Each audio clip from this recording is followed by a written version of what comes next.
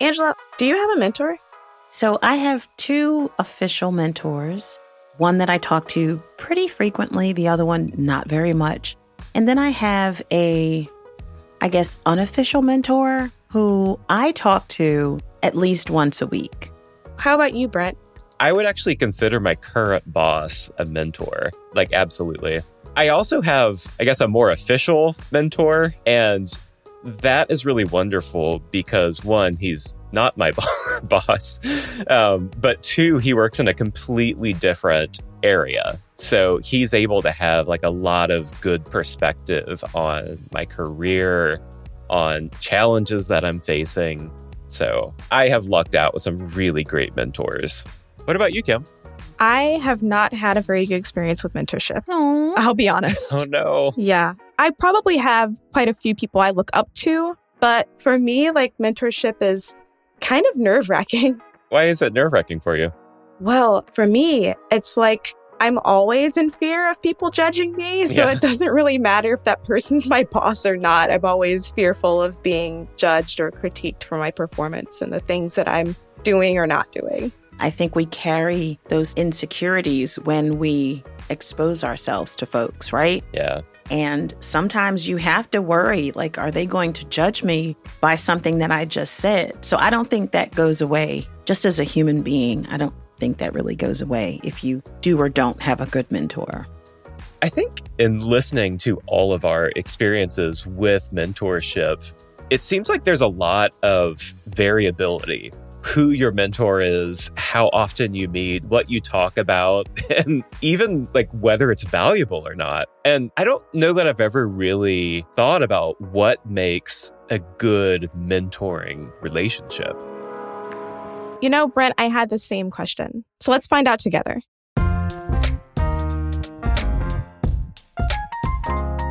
This is Compiler, an original podcast from Red Hat. We're your hosts. I'm Brent Simoneau. And I'm Angela Andrews. We are here to break down questions from the tech industry. Big, small, and sometimes strange. Each episode, we talk to people working in the tech industry, including Red Hatters like us. Today's question, how do we mentor the next generation of IT leaders?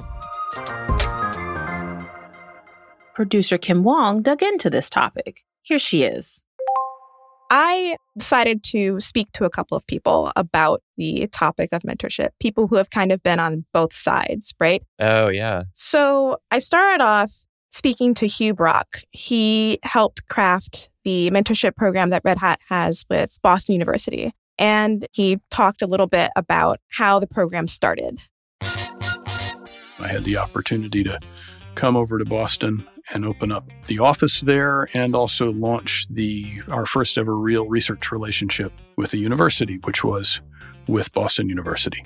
On the one hand, it was, dealing with professors and university research and, developing an intern program more or less from scratch and all of the other things that go along with that. I was for sure making it up as I went along.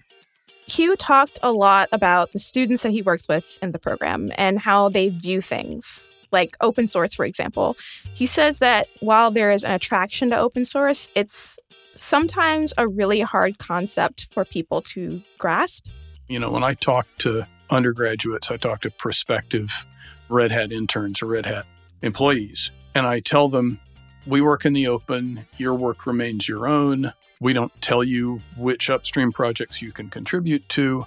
I think that really resonates with people, but at the same time, I think it's also hard for them to understand working in the open. What does that mean? Does that means everybody's going to be able to critique everything that I do? And the answer is yes.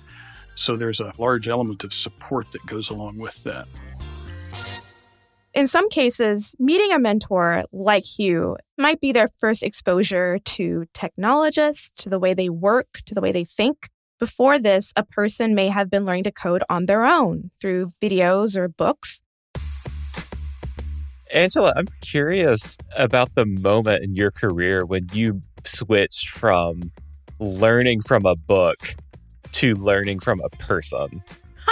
Oh, gosh. So that was the way you learned. Yeah. That transition to learning from people was very gradual. You know, you usually learn from the people around you that are the closest, your colleagues, your boss. And that circle tends to get a little bit bigger. You know, you go to conferences, you go to some sort of training, you learn from as many channels as you can. Yeah. Think about it. Back in the 90s, there was not this YouTube. There was not all of these online learning platforms.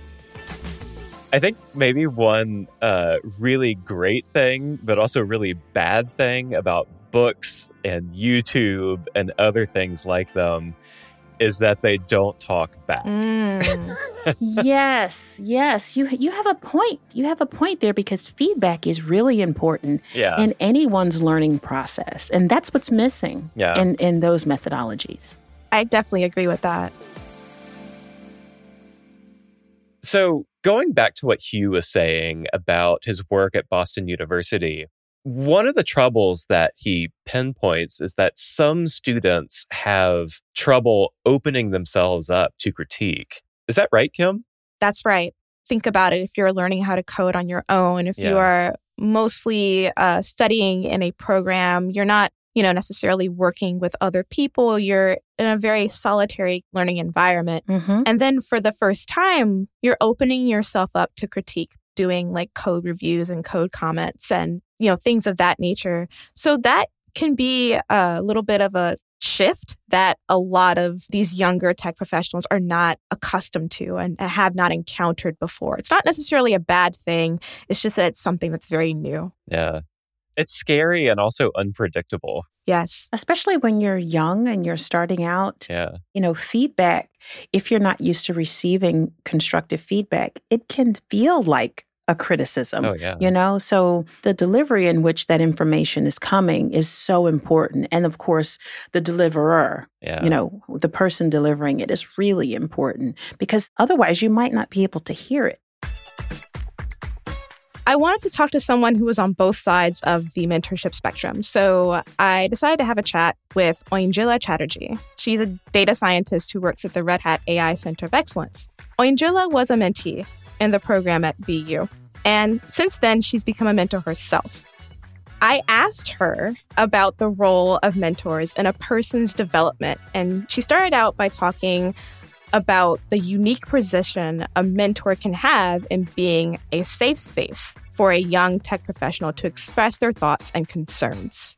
The core duty of mentors is to create that safe environment for mentees to ask questions that they wouldn't necessarily ask their managers. And it gives an opportunity for those people who are coming into the tech industry to get support from someone apart from your direct team members who are analyzing you, grading you, or directly responsible for your performance.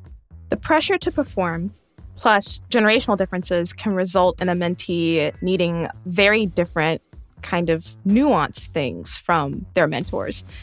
Oyinjola says that today's mentees are no different than any generation and that they could benefit from that type of empathy. Checking in, having conversations about what the mentees are working on, or just empathizing with their situation that they might be really struggling hard to prove themselves or get a job done by themselves without asking for help. Getting a job done without asking for help, that was a really big thing that stuck out to me. Yeah, there's really no specific part in your journey that this doesn't apply to, not for just the new students and new people just entering tech, but this is for anyone along their tech journey. You really do need that space where you can benefit from that type of empathy because, again, not for your team, not your boss, not anyone in that chain, but someone outside of it that can just give you that space to be is really important. And it seems like Oyinjola is the perfect person to help us out here because she's been on both sides. She's been a mentee and a mentor. I'm curious, Kim, how does she create empathy in a mentorship relationship? I asked her exactly that. As a mentor myself, I like to set these 30-minute check-ins at the start of every week a time where the mentees can come and talk about what they did over the past week and just discuss any of the challenges that they faced and just plan forward for the next week. And remember, this is very different from a general team's sprint planning or sprint demos. This is very conversational. This is a time where we can really talk about how could we have done something better, or what are some things which, as a mentor, I can help you with to accomplish your goals. So she's talking about the importance of having someone outside of your team, right? Yeah, and that person creating time and space for you. Yeah. That's not something that I think mentees are positioned to ask for directly. So it's really important that it's offered. Yeah. That's a hard ask, right? Yeah. I mean, we can ask for someone to mentor us, but this little benefit that Andrilla is providing, we wouldn't know how to ask for something like that. We wouldn't know that we could. Yeah, there's something I found really special about instead of the mentee scheduling time with the mentor, sometimes having the mentor schedule time with the mentee. Yes. Like that feels like a gift and it feels really special. At first, I approached this story thinking about, all right, people that are coming to tech for the first time, they may be freshly graduated from a computer science program. I was thinking along the lines of what their identity is and what their concerns are. So I talked to Hima Virati. She's a software engineer at Red Hat, and I want to know about her experience in the mentorship program at Boston University as well. I feel everybody who comes out of college, you're sort of confused. I don't know if it's everybody, but I can say that for a lot of people, because there's so much there. There's so much you have opportunities to take, and it is confusing. It can be overwhelming as well. You're trying to make the right choice because this is something that you want to pursue in the future. And this is, you have your own goals. So a little bit of background about Hima. She did go to Boston University, but she did her undergraduate study in her native Bangalore, India. So in order to go to the program at BU, she had to leave her family behind in India. She came here alone, separated from her family, and that introduced a lot of different concerns and worries and obviously a lot of stress, right? You're separated from your family, everybody that you know, trying to transition into a different world, basically. I think coming from that to an industry where you have a diverse bunch of people with tons of experience, there are super senior people in the company, super talented people, but there are also a lot of your own peers as well who may have been older or younger. So it does get intimidating. I think that's how I felt. There are so many people, there's so many great people that sometimes you wonder what you're able to offer. Angela, take us back to your early career. Does this resonate with your experience? I wasn't leaving my family and my home place, but from where I grew up, moving into this space of higher ed and then moving into this space of corporate America, it was really a culture shift. Yeah. It was a different type of diversity than I was used to. Everybody didn't look like me. So it went from being very comfortable to now having to stretch yourself because you have to make sure that you can communicate with folks that aren't like you. Yeah. You know what I mean? They don't speak your language. And to her point, probably very literally, they don't speak your language. And you get the people who've been around longer than you, so you still have on your training wheels, they don't. So there's that little bit of intimidation. Is this right for me? Am I doing this right? I'm not really sure. Yeah. And in your defense, as someone in this space, you have to believe very strongly that you belong there and you have a place. So that's what gets you to the next hurdle. That gets you to the next project. That gets you through to the next assignment. Imposter syndrome is real and it can be couched in so many different things. Yeah. But knowing you belong there really does take you where you need to go. I think for me, it actually took someone saying, you belong here. Okay. Like quite explicitly, I think it's like, there are so many opportunities. It's kind of scary. But then also you look around and I work with a lot of really talented people, like you said, imposter syndrome is real. Like, I feel that. I bet you it didn't end there. No, I bet you probably had that thought once, twice, a couple more times. So you have to keep reassuring yourself always that you belong, So it's a struggle.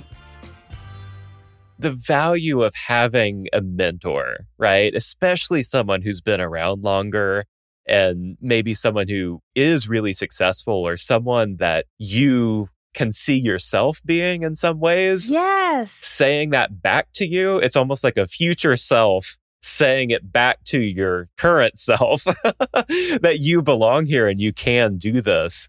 Man, that goes a long way. That means so much. Yes. Thank you for saying that. It means so much. Yeah. Both Oinjila and Hima came from a really heavy computer science background. They both had people in their family and their friends that were already in the tech industry. So they were kind of assured, a little bit at least, in their, I guess, belonging. But what if someone doesn't have that? Oh, yeah. What are their needs, especially in a mentorship program? Do their needs change? And what are some of the things that they could teach maybe the mentors themselves about how to approach young people who are trying to get into tech for the first time? So we heard from Hugh, who created a mentorship program. We heard from Oinjila and Hima, who have kind of seen both sides of mentorship in both roles. Let me introduce you to Callie Dolphy. She's a data scientist at Red Hat, and I spoke to her about some of the needs and the wants that both mentors and mentees have. She says one of the needs is the need to be vulnerable about what a person knows and what they don't know. I think a huge portion of breaking down that barrier as well is pretty much just being straight up, being like, you know what? I don't really know what I'm doing completely either. I think it's really a sense of vulnerability as well, like needing necessary on both sides. And I think it's a responsibility of the mentor to show a little bit of vulnerability for the mentee can feel comfortable doing that as well. Here's the thing about Callie. She didn't have as much experience as all of her classmates in her computer science degree program. So she said it was a concern that she had to feel comfortable to share things with her mentor who gave her the support that she needed at the time. I can say it can be really intimidating. And I would say that my technical expertise was actually something that I was very insecure about going into my internship at the beginning. And I had a really great mentor in Oinjila who was constantly like, oh, you don't understand this? Let's get on a call and let's figure this out together. Oh, yeah, that's right. Her mentor was Oinjila Chatterjee. Wow. Who we heard from earlier in the episode. I see what you did there, Kim. Yeah. So remember when Oinjila was talking about generational differences? Yeah. Callie says that those differences can present in more than just a frustrating kind of way. They can also present unique opportunities. When people can start to break down their walls and figure out that they can learn from both directions is when you actually start to get somewhere. I found with all of my mentors at Red Hat, their excitement towards talking with me and hearing what I have to say.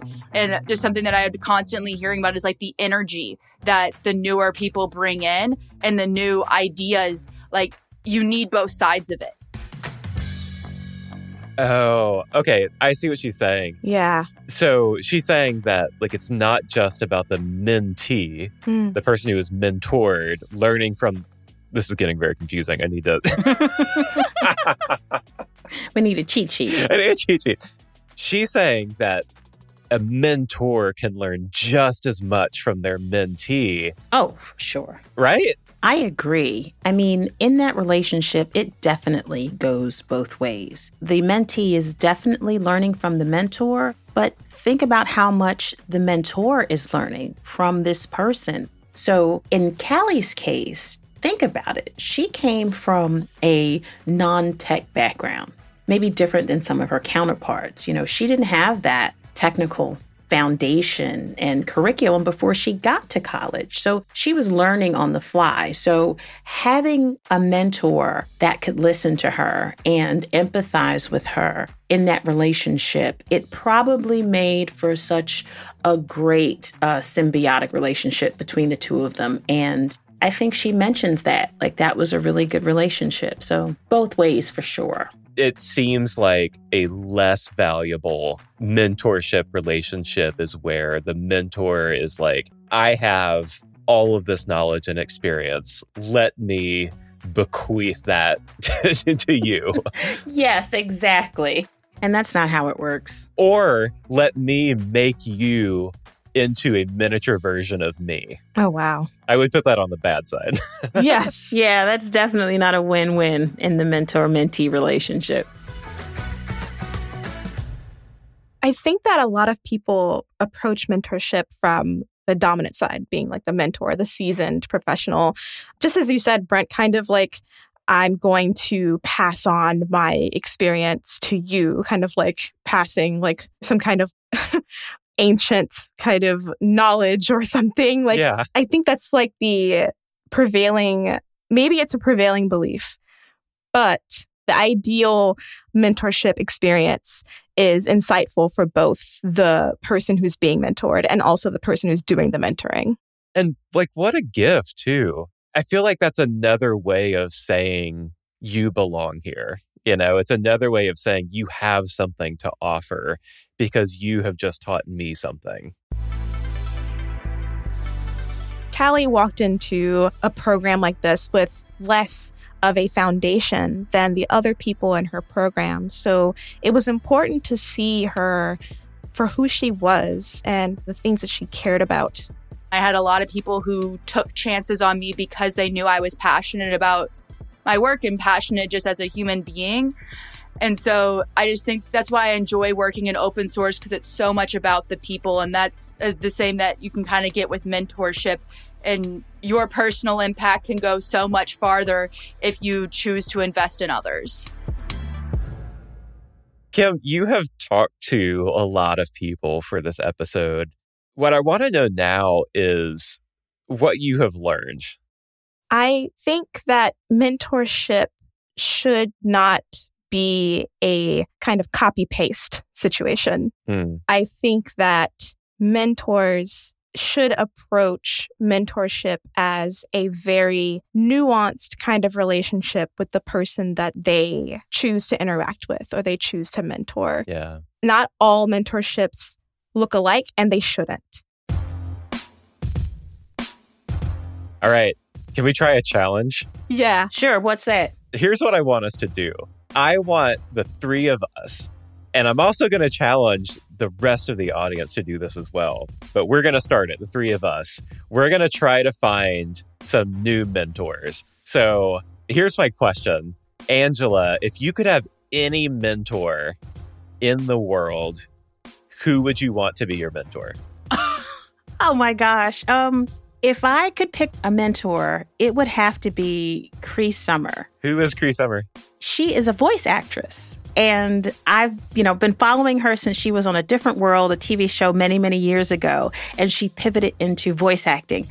I would love to be a voice actor. Like, that's my secret, thing that I have going on in my head. So wow. I would love if I could be mentored by Cree Summer. That would be insane. What about you, Kim? I think that my dream mentor would be Missy Elliott, the hip-hop artist and producer. Okay. Yes. Yes. She came from a very similar background as me. She's from the same state as me. And she has always been kind of irreverent to whatever is like contemporary or in style. She kind of like set so many different kind of standards and so many different like trends. And I think that that's so strong and so cool. And she always puts out amazing work because of it. And that's who I would pick in a heartbeat. That's a good one. That is a good one. I love it. All right, so here's what we're going to do. We are going to shoot our shots. Oh, no. Are we going to do this? Are we making a pact? Yes, we are. Yes, we are. Wait, you didn't tell us. Who would be your mentor? Oh. So I think that I want Jad Abumrad to be my mentor. He hosts this show and created a show called Radiolab, and I think that he is brilliant. Nice. All right. All right. That's awesome. Let's do this. So we're going to make a pact. And listeners, we want you to do this as well. Even if you don't even think it's possible, tag them on Twitter, shoot your shot. Let's make this happen. Yes. I love That's it. fantastic. I'm so excited. I know. And that does it for this episode of Compiler. Today's episode was produced by Kim Huang and Caroline Craighead. Victoria Lawton is the mentor of our dreams. Our audio engineer is Christy Chan. She was helped on this episode by Elizabeth Hart. Special thanks to Sean Cole. Our theme song was composed by Mary Anchetta. A big thank you to our guests, Hugh Brock, Oindrila Chatterjee, Hema Virati, and Callie Dolphy. Another big thanks to Boston University for their help with this episode. If you want to know more about how Red Hat works with universities, check out research.redhat.com. Our audio team includes Lee Day, Laura Barnes, Claire Allison, Nick Burns, Aaron Williamson, Karen King, Boo Boo House, Rachel Ertel, Mike Compton, Ocean Matthews, and Laura Walters. If you like this show, please follow for future episodes and tell your friends about it. That is the best way to help our show. Angela, you said you wanted to be a voice actor one day. Would you read the last line in your best cartoon voice? Sure, why not? Until next time, see you soon. Angela, hats off. You can't see me, but I am standing and I'm applauding. Yes. Wow. That was funny.